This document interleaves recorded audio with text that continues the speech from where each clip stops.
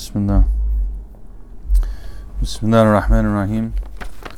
Alhamdulillahi Rabbil Alameen. Sallallahu ala sallim Muhammad wa ala alihi wa sahbihi wa sallam. Assalamu alaikum wa rahmatullah. We're continuing in our glimpses from the lives of Ahlul Quran, glimpses from the lives of the people of Quran. So we're going to cover Shaykh al-Minshawi, Muhammad Siddiq al-Minshawi, rahimahullah, as well as Shaykh Mahmud Khalil al-Husary, Shaykh Mahmud Khalil al-Husary. And probably at the end, I'm going to read what I have from the biography of one famous female reciter too, inshallah. So Bismillah ar-Rahman ar-Rahim. We'll start with Shaykh Muhammad Siddiq al-Minshawi, Allah yarhamu. He was born on January 20th, 1920. January 20th, 1920. And he died on June 20th, 1969. So he lived to be 49 years old, relatively young. He was born into a family of the Quran. His father was a qari, his grandfather was a qari, his brother is a qari, and so on. So they were a family that loved the Quran.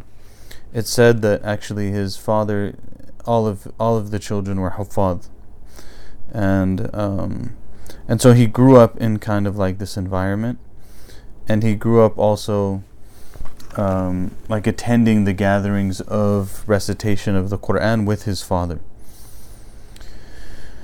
He was born in Minsha, which is why he's called Minshawi, and that's from the area of Suhag in southern Egypt.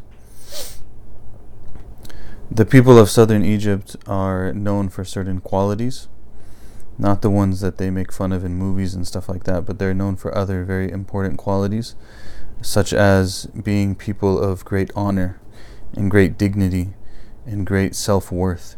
And so he was raised at the same time as all of that to be also a worshipper, to be a humble person. But as we'll see from some of the stories, he had humility in the right place and honor and dignity in the right place. It's said, for example, that he was so humble that he would just wear regular clothes. He would sit out in front of his building that he lived in, and he would sit out there like as if he's a bawab. Bawab is like the person who watches the building, and people would come to him and they would be like, "Are you the bawab?" And he'd be like, "Oh, and I'm bawab." And like, okay, I'm the bawab. You know, people would call him bawab. He'd be like, "Yeah, I'm the bawab. No problem. Do you need something? Go and get something." Even there's a scene, and I guess it's some sort of cinematic representation of his life where two people come up. And he's sitting there, and he looks like just the hadis of the building, the guard of the building. And they tell him, like, go and bring Shaykh Minshawi, you know. So he's like, Hadir, I'll go and bring him.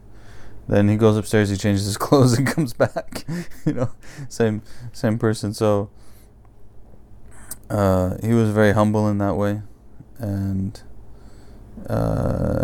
would just kind of like, you know, take it easy.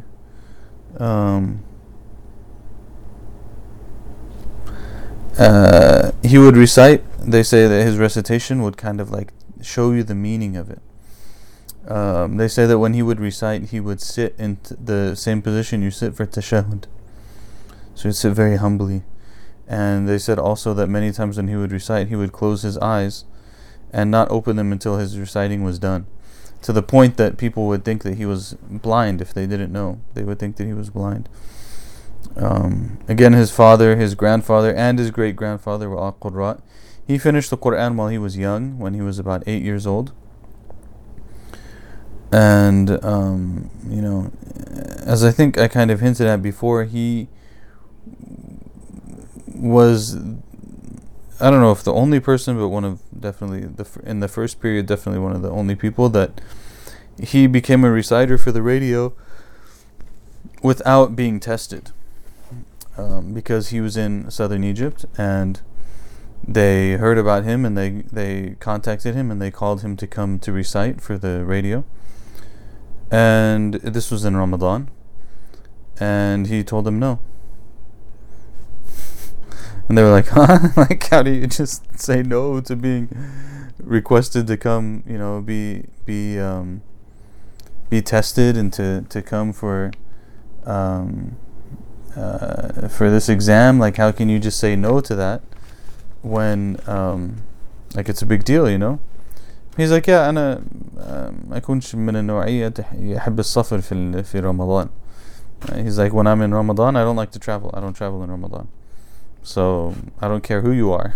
If you're asking me to travel in Ramadan, I'm not going to travel in Ramadan. But they still wanted to hear him and stuff. So there's another narration around it too that I read somewhere else, but we'll get to it later. But they wanted to hear him still, so they sent a team out to hear one of his recitations and record it and bring it back to Cairo. So the team went out and they went to like one of his gatherings where he was reciting, and they recorded the recitation. They brought it back to Cairo, and when the people who give the exam and stuff, they heard it, then they immediately ajazuhu. They gave him the permission to become they invited him to be an official reciter on the radio. As I mentioned, he spent a lot of time with his father. He had mulazama tamma li abihi. He would spend a lot of time with his father, going to these gatherings, going to these different things. He had a lot of love for his hometown, even afterwards when he became more well known and moved to Cairo and stuff like that. He said in one interview that at least every 2 months he has to go to his hometown. So go to his hometown, sit with the people, visit the people, just love the people that he came up around. Even he started a masjid there.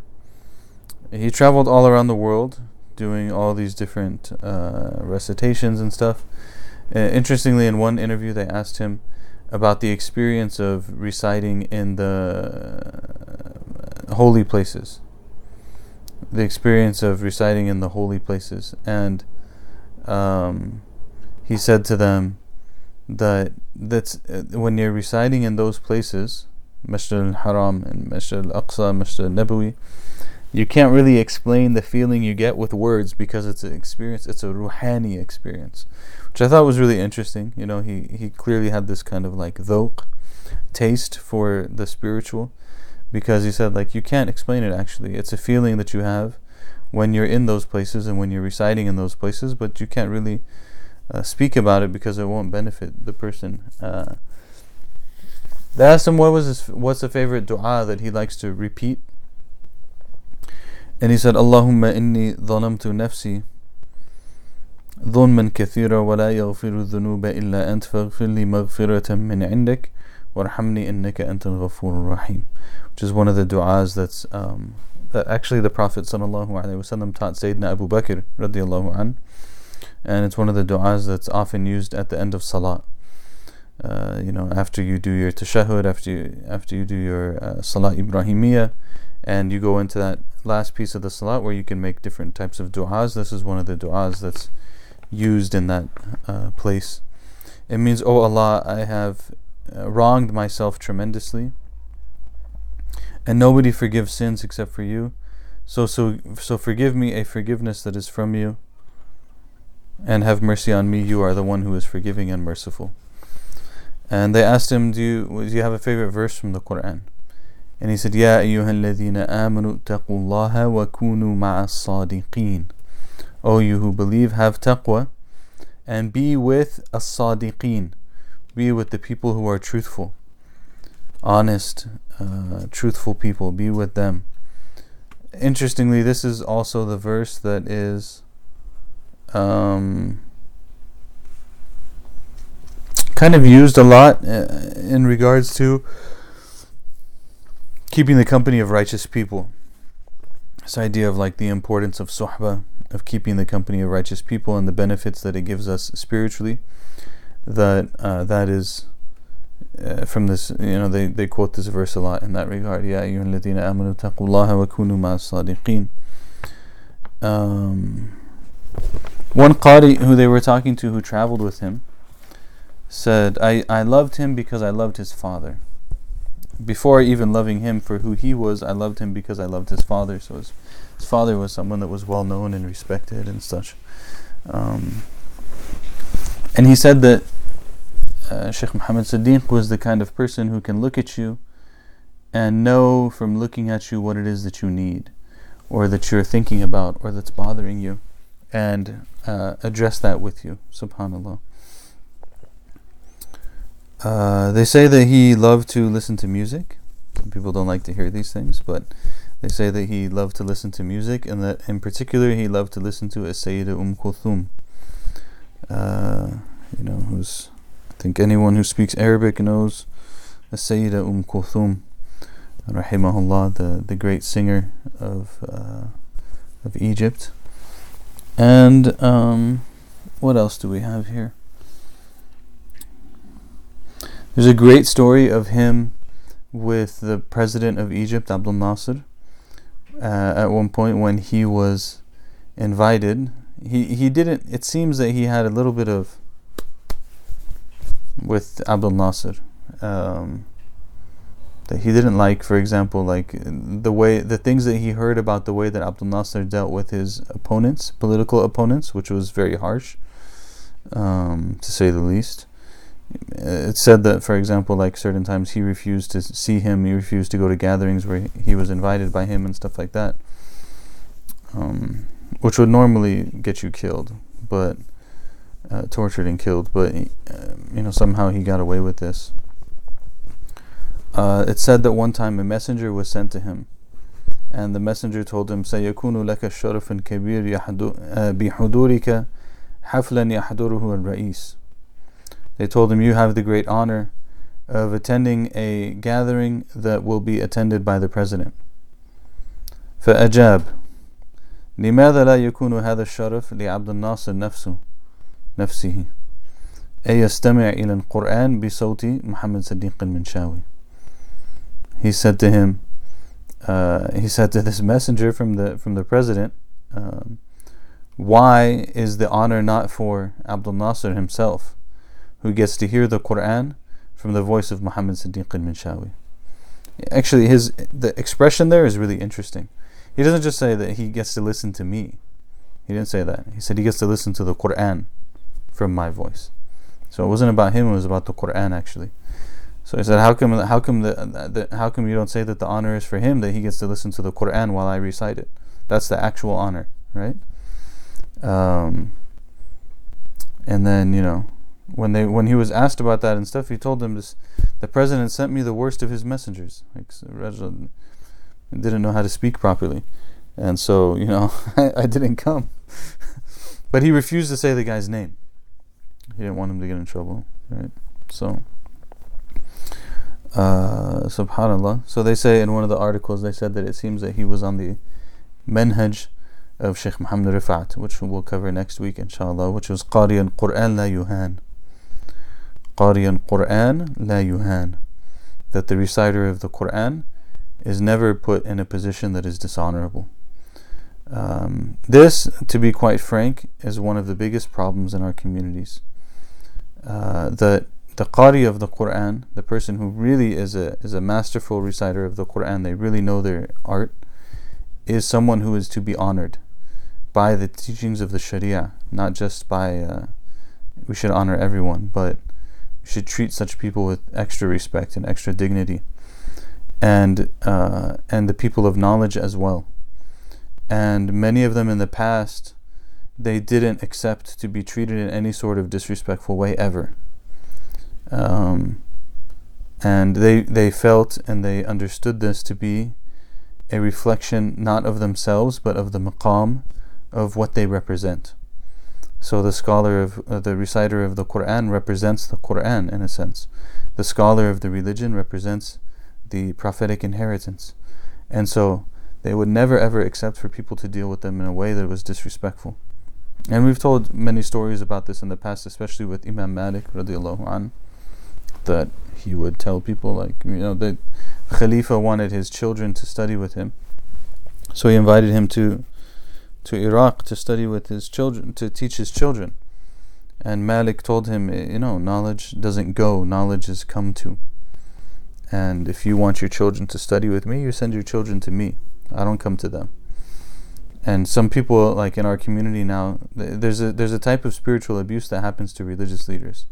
And that's when community members use spiritual concepts to justify their abuse of religious leaders. This is the side of spiritual abuse that nobody talks about, but is also very prominent. So, for example, you tell the Quran teacher, you belittle them and humiliate them because they want to get paid for their work, which is allowed by the fuqaha, especially in the later period. And you tell them, you shouldn't be taking money for the Quran and this and that. What do you want them to do? I was talking to a friend of mine who's an imam about this recently, and an interaction that I had with one community, and he told me, but they don't want to do this for you. Why don't they just maybe they can give you a space outside of the masjid where you can hold your kufi and ask for money after Jummah, because they don't want to give you anything they don't feel that you have any value, so at least maybe they can give you a space where you can beg and ask for some money from them. It's like shahata, like you just gonna come and beg people for money because they don't have any honor. Where people who don't respect the concept itself will spend hundreds and hundreds and thousands and millions of dollars on buildings, and when it comes to the religious leader, and I'm not talking about people who are like corrupt or people who don't really do their job properly, or people who are lazy, or people who aren't qualified, which we do have many of those as well, but because like the people who are making decisions don't really know what they're doing, so that's usually what ends up happening. But then I'm not talking about people like that, but I'm talking about like people who are really qualified, and then when it comes time to compensate them so that they can do the work that they need to do, then people will be like, you should give them $60,000, you should give them $50,000, and they themselves who are making these decisions are making $200,000 a year, $300,000. I'm not saying the imam should make that much. I'm just saying that what happens to love for your brother, what you love for yourself. You're going to depend on someone to teach your children, to teach your family, to serve the people, to teach non-Muslims, to be there when someone dies, to be there when someone's sick. And then when it comes time to pay them, you just throw them the scraps. And then on top of it, you want to give them zakat. You want to make everything a zakat donation. So you want to give them awsakh amwal al-nas. Zakat is awsakh amwal al-nas. Actually, that's what it's for. It's to purify the wealth. Anyways, so I don't even know why I got on this right now. He had this conflict. But qari al-Quran la yuhan. That they're not to be they're not to be disrespected in this way. Not to be disrespected in this way. Same way teachers and tutors get paid, they should too. I mean, teachers. Yeah. But anyways, alhamdulillah, they should. But it's like pulling teeth. Sometimes. You're dealing with a community that has incredible wealth, subhanallah. So he had this conflict with Abdul Nasir, very interesting one. Qari al-Quran la yuhan. There's another story about the radio. That's what I said, that there will be a story about the radio later on, where it's said that, and I thought this was really amazing.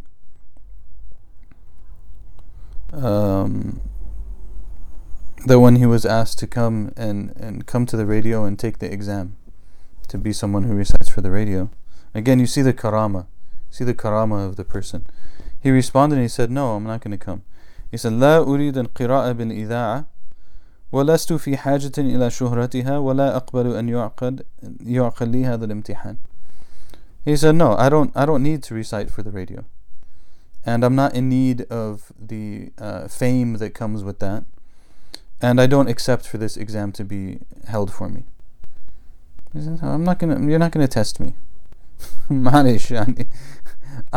I know what I'm doing. My father knew what he was doing. My grandfather knew what he was doing. My great-grandfather knew what he was doing. My brother knows what he was doing. All the people in my community know that I know what I'm doing. And if you want me to come and recite, then you tell me how that's going to happen, but I'm not going to have this exam taken for. I'm not going to sit for this exam, and I don't need you. I don't need to recite on the radio so that I can be famous. I don't need that. And this, I think, was a really interesting, to me, that was a really interesting statement, because this is the MO of our time, so to speak. Everything is about becoming famous now. Everyone wants to be famous for everything. And they like life hack being famous. They life hack being an expert so that they can, sell some sort of course and make a little money, which is just disgusting. And this is not, the way that the Sheikh was like, I don't need the fame. I don't need that. I don't, it's not what I'm here for. I'm reciting the Quran. I'm happy. It's good for me. And subhanallah, like this is the honor that these people had. Subhanallah, Allah yarhamu. And he passed away again early at the age of 49. Rahmatullah alayh. I'm going to play a little bit of a recording.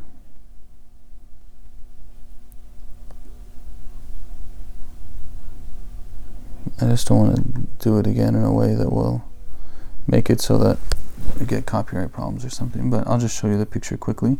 This is these are some pictures of the Sheikh. You can find him, Sheikh al-Minshawi. And I'll play one of these. The Sheikh, Allah yarhamu, what I imagine when I listen to his recitation is I imagine water flowing. That's what I feel like his recitation is. This one's a slower recitation. It's a mujawwid, not a murattal, but the murattal, that's what I feel like. So we'll listen to this for a couple minutes, not all of it, and then we'll continue. Don't skip this video. Yeah, okay. We're gonna skip this video. Ma'alish. Yeah, thanks. أعوذ بالله من الشيطان الرجيم. بسم الله الرحمن الرحيم.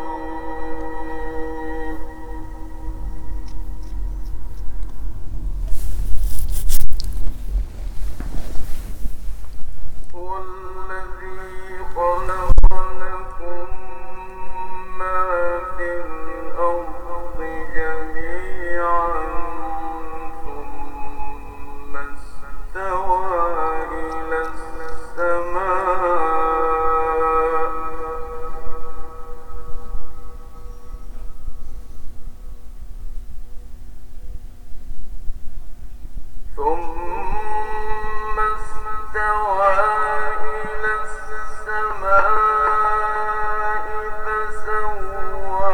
فسواهن سبع سماوات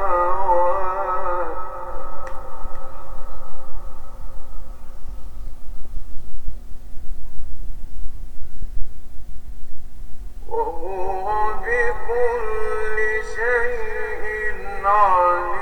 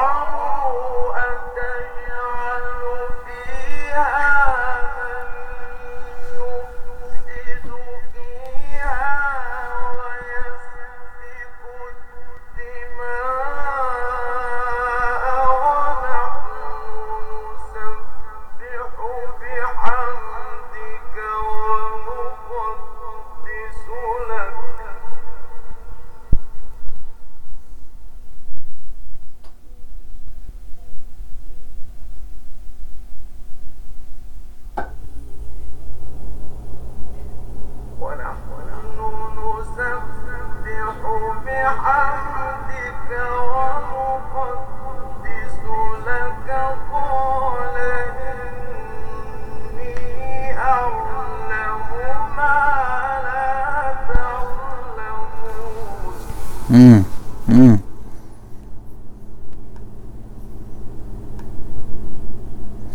Okay, it's too beautiful. If we let it go too long, then we'll get lost. Because it's just too beautiful, mashallah. Rahimahullah ta'ala. Rahimahullah ta'ala. Alright, so now we move on to Sheikh Mahmud Khalil al-Husary, the undisputed heavyweight champion of the Quran world. Rahimahullah ta'ala. The great Quran reciter of the last century. The one in this picture. As I've mentioned before, this is one of my favorite pictures. You have to bear there, so that you don't have to see my reflection. This is Sheikh al-Husary in his regalia, his beautiful sheikh clothes, with his Azhari imama hat and his shawl, and all this beautiful clothes with who he is, one of the greatest reciters of the last 100 years. Sitting on the ground, the pigeons are eating from his hands. You can tell he's sitting on the ground by the angle, and by where the pigeons are and stuff. But he's on the ground, maybe on the curb, and the pigeons are eating from his hand. I think this is such a beautiful picture. So when someone sent it to me, and I had to print it, get it made, to put there as a reminder. Alhamdulillah. So this is Sheikh al-Husary. He's born in September of 1917 in Shubra Namla, in the area of Tanta. So who was it last week? I want to say it was Sheikh Mahmud Ali Banna. Yeah, Sheikh Mahmud Ali Banna last week, when we were talking about him, when we talked about how he was going to the Mahad in Azhar, he was going to the Azhar school, but then, or he was going to the Islamic Studies school, and then he was advised to go to al-Masjid al-Ahmadi in Tanta and study with Sheikh Ibrahim Salam. And it turns out that Sheikh al-Husary also was a student of Sheikh Ibrahim Salam, which is amazing if you think about it. Like, this Sheikh, on his hands came two of the greatest reciters of the entire century, which is amazing to think about. And we mentioned that he was blind and how he would test the people when they would come. You can review last week's if you don't remember that. So Sheikh al-Husary, he memorized the Quran when he was about 10 years old. One place where I read it or heard it, it said 8 years old, and then I believe I heard an actual recording of himself saying that it was when he was 10 years old.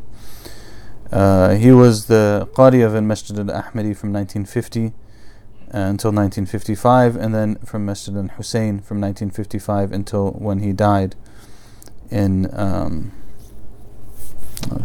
I did that again where I didn't write it down, until when he died in, I want to say, 1980.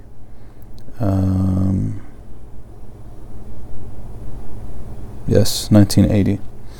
So from 1955 to 1980 he was the Qari of Masjid al-Hussein, which is a long time, mashallah. Notably, he was the first person to record the entire Quran on the riwayah of Hafs and Asim, which is the one that we recite most commonly. Of the Quran, he was the first to record the entire thing. Then he was the first to record Warsh and Qalun. He recorded all of them, their entirety. And when he did that first recording of Hafs, actually the Quran radio in Egypt only played him for about 10 years. As I mentioned before, there's a difference between the Egyptian radio when it first started and the Egyptian Quran radio. So the Egyptian Quran radio played him for about 10 years exclusively. And he took his ijazah, as I mentioned, from Sheikh Ibrahim Salam. He was known for his generosity, like all these people, subhanAllah. They said that his daughter says that their house was basically open door all the time. Open door all the time, and they had a majlis in the house, of course, like a sitting room. And that room had a special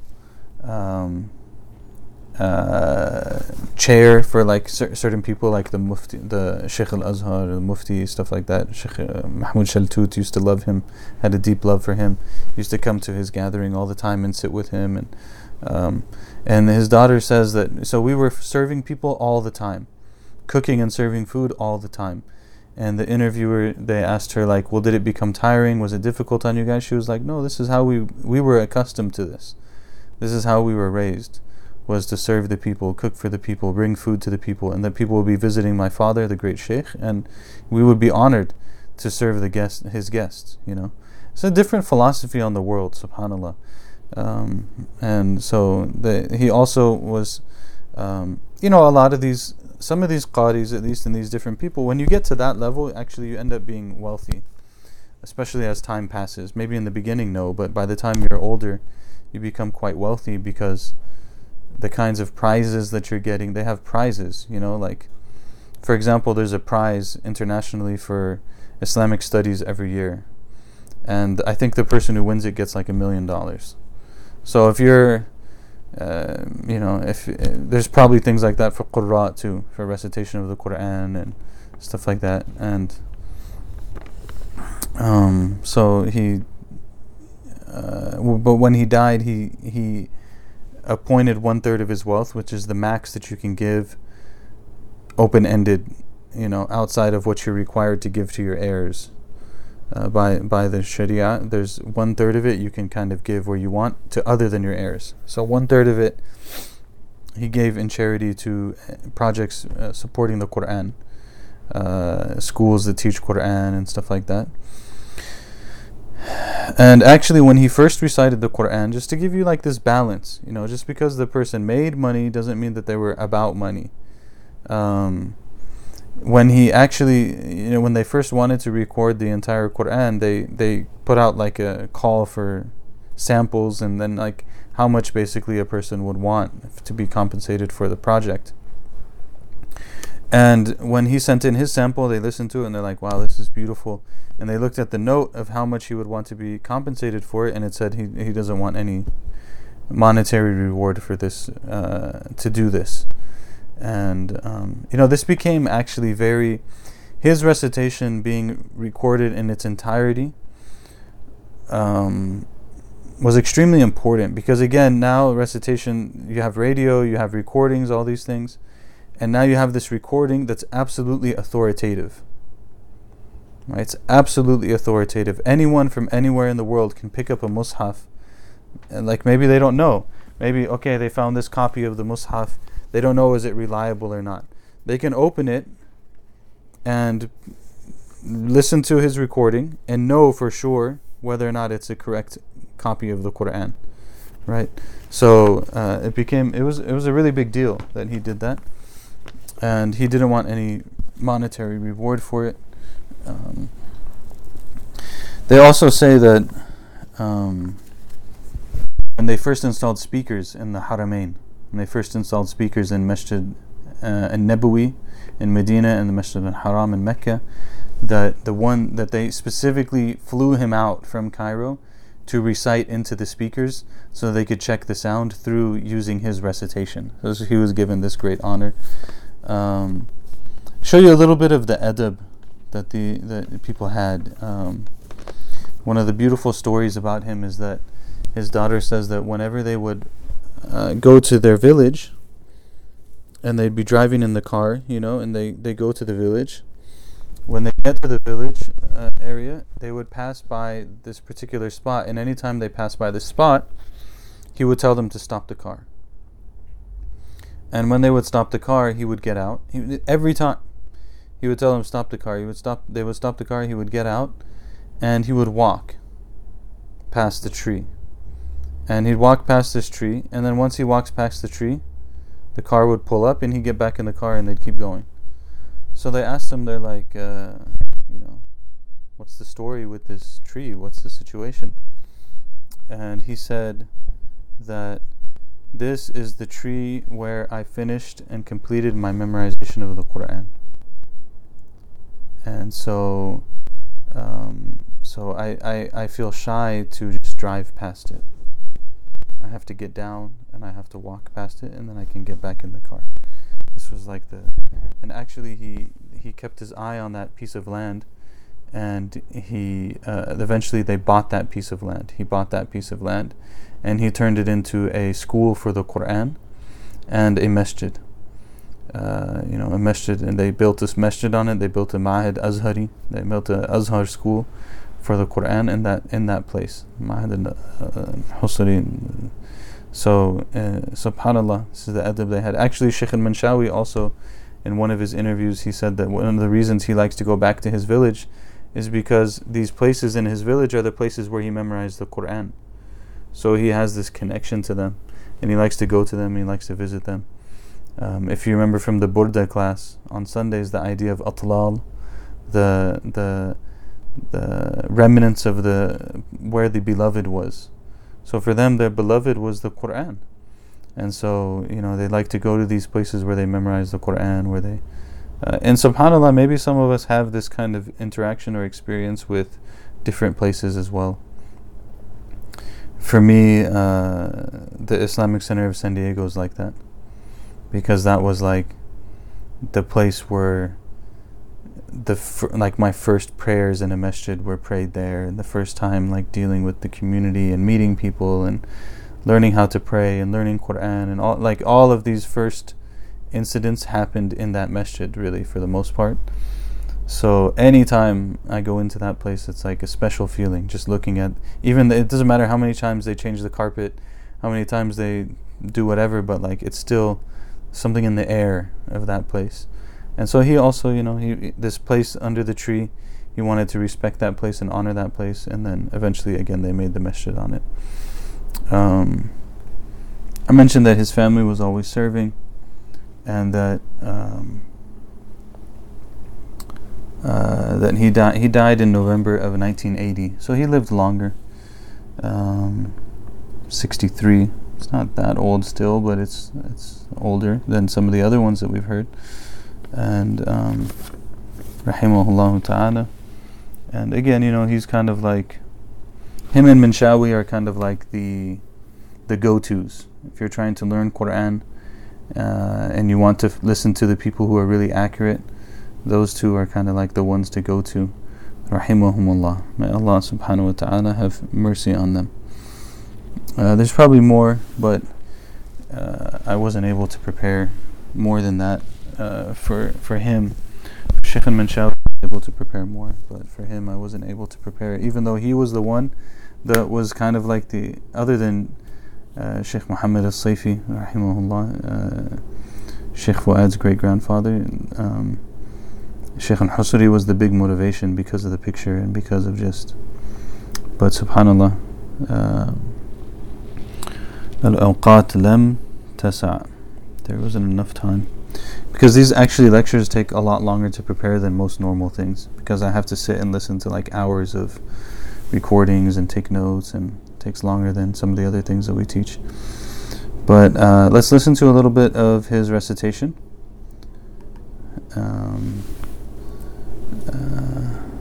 Let me put this up. Al-Husary. So these are some of his pictures. He was also a scholar, by the way. Like some qadis, they're specialized only in recitation, not in necessarily like the different branches of knowledge connected to it. But he was a scholar in addition to that. He actually authored a number of books. So this is a great clip. You can see he's in, I'm not going to play it because I don't want to get our video copyright banned or something, but you can see from the preview that he's just in another world in this recitation here.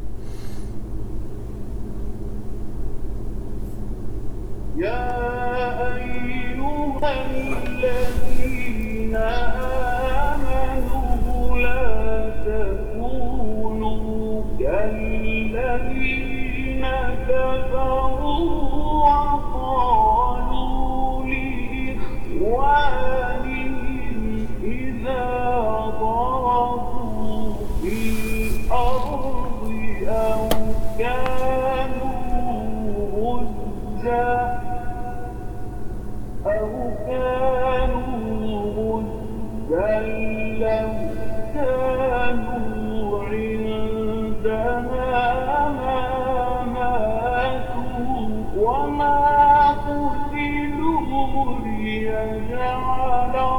الله ذلك حسرة في قلوبهم والله يحيي ويميت والله بما تعملون بصير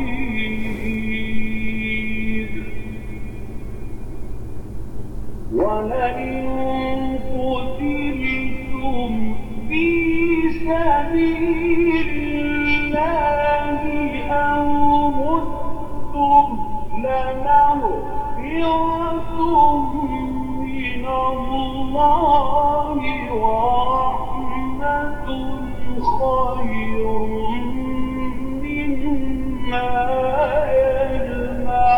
يجمعون ولئن متم أو قتلتم لإلى الله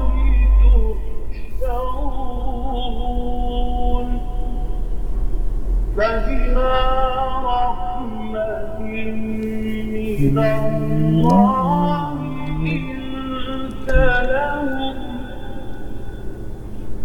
ولو كنت فظا غليظ القلب لانفضوا من حولك فاعف عنهم واستغفر لهم وشاورهم في الأمر فإذا عزمت فتوكل على الله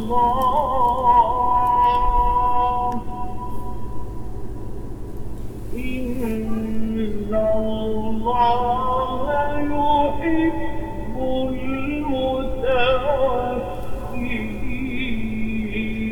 المتوكلين. That is one amazing passage of verses. I don't know if it tells you.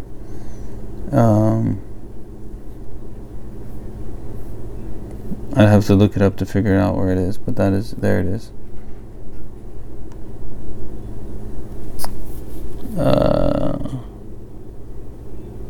Didn't tell you the surah though.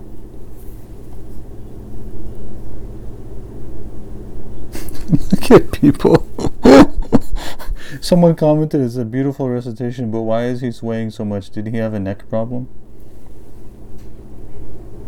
يا لطيف الطف بنا فيما جرت به المقادير.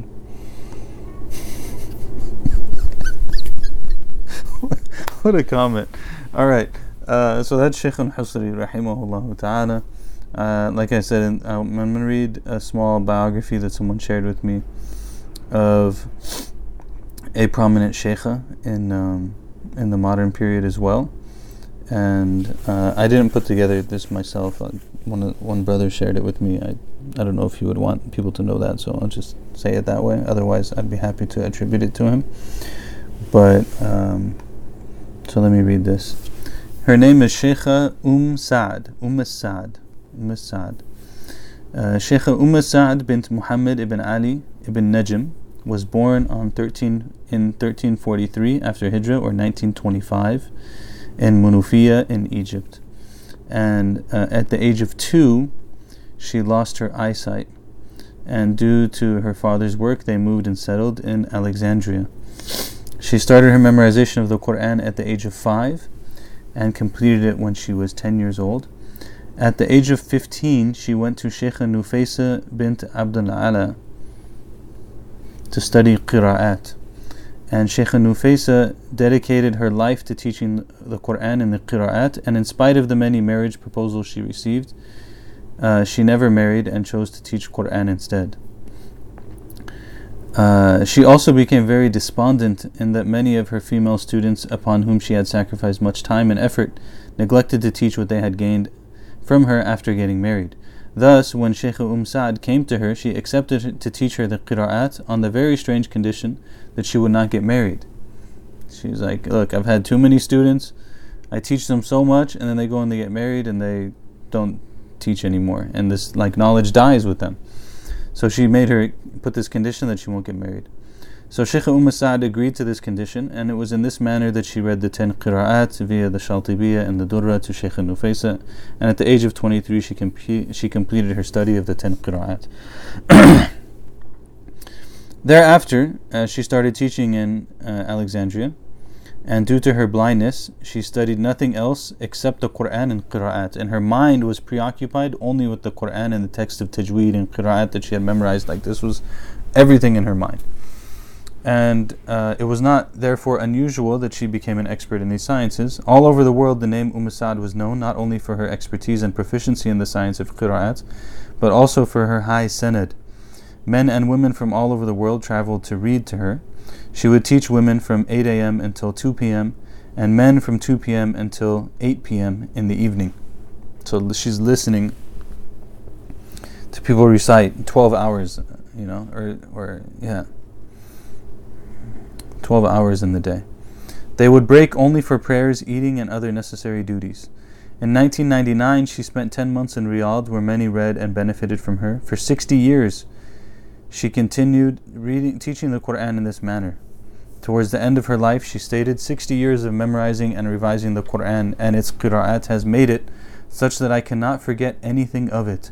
I know every verse of the Quran, in which surah it appears, which juz, its mutashabihat, the verses that are similar to it, and how to read it in all of its different variations of recitation.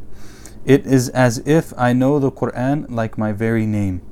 I do not sense that I would forget or falter in it, because there is nothing else I know except the Quran and the qira'at. SubhanAllah.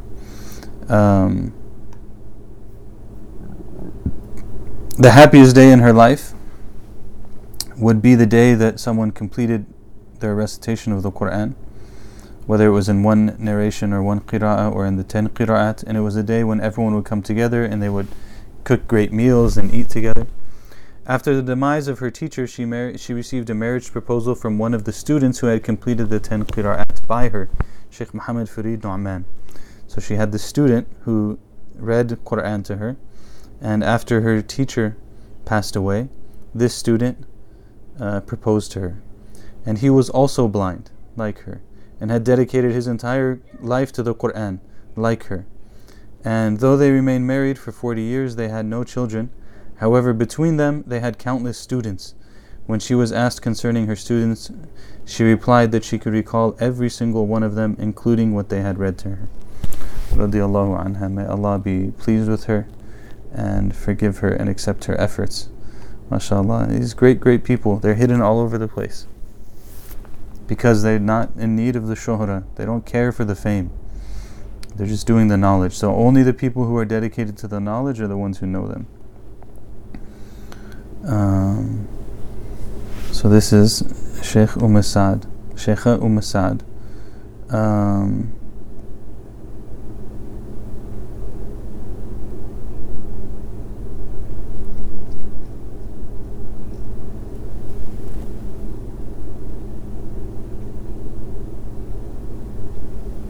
There's also some others. The brother who shared this with me, he actually went to them. There were some older women who were qari'as in Egypt that had very high sanads. Sheikh Sami'a, Muhammad al-Sayyid Bakr, and Sheikh Tanadhur, Muhammad Mustafa al-Najuli. Both of them were in Egypt. Both of them passed away in the last 12 months, but I didn't look up their biographies yet. Inna lillahi wa inna ilayhi raji'un. So, subhanallah, these great people exist. May Allah subhanahu wa ta'ala give us their company and help us to benefit from them, and help us to be part of what they were a part of, which was the preservation and propagation of this beautiful religion. Allahumma ameen. Sallallahu ala Sayyidina Muhammad wa ala alihi wa sahbihi wa sallam. Subhanakallahumma wa bihamdik. نشهد أن لا إله إلا أنت نستغفرك ونتوب إليك والعصر إن الإنسان لفي خسر إلا الذين آمنوا وعملوا الصالحات وتواصوا بالحق وتواصوا بالصبر. جزاكم الله خيرا. Inshallah, we will see you next time. Ramadan Mubarak to everyone. كل عام وأنتم بخير.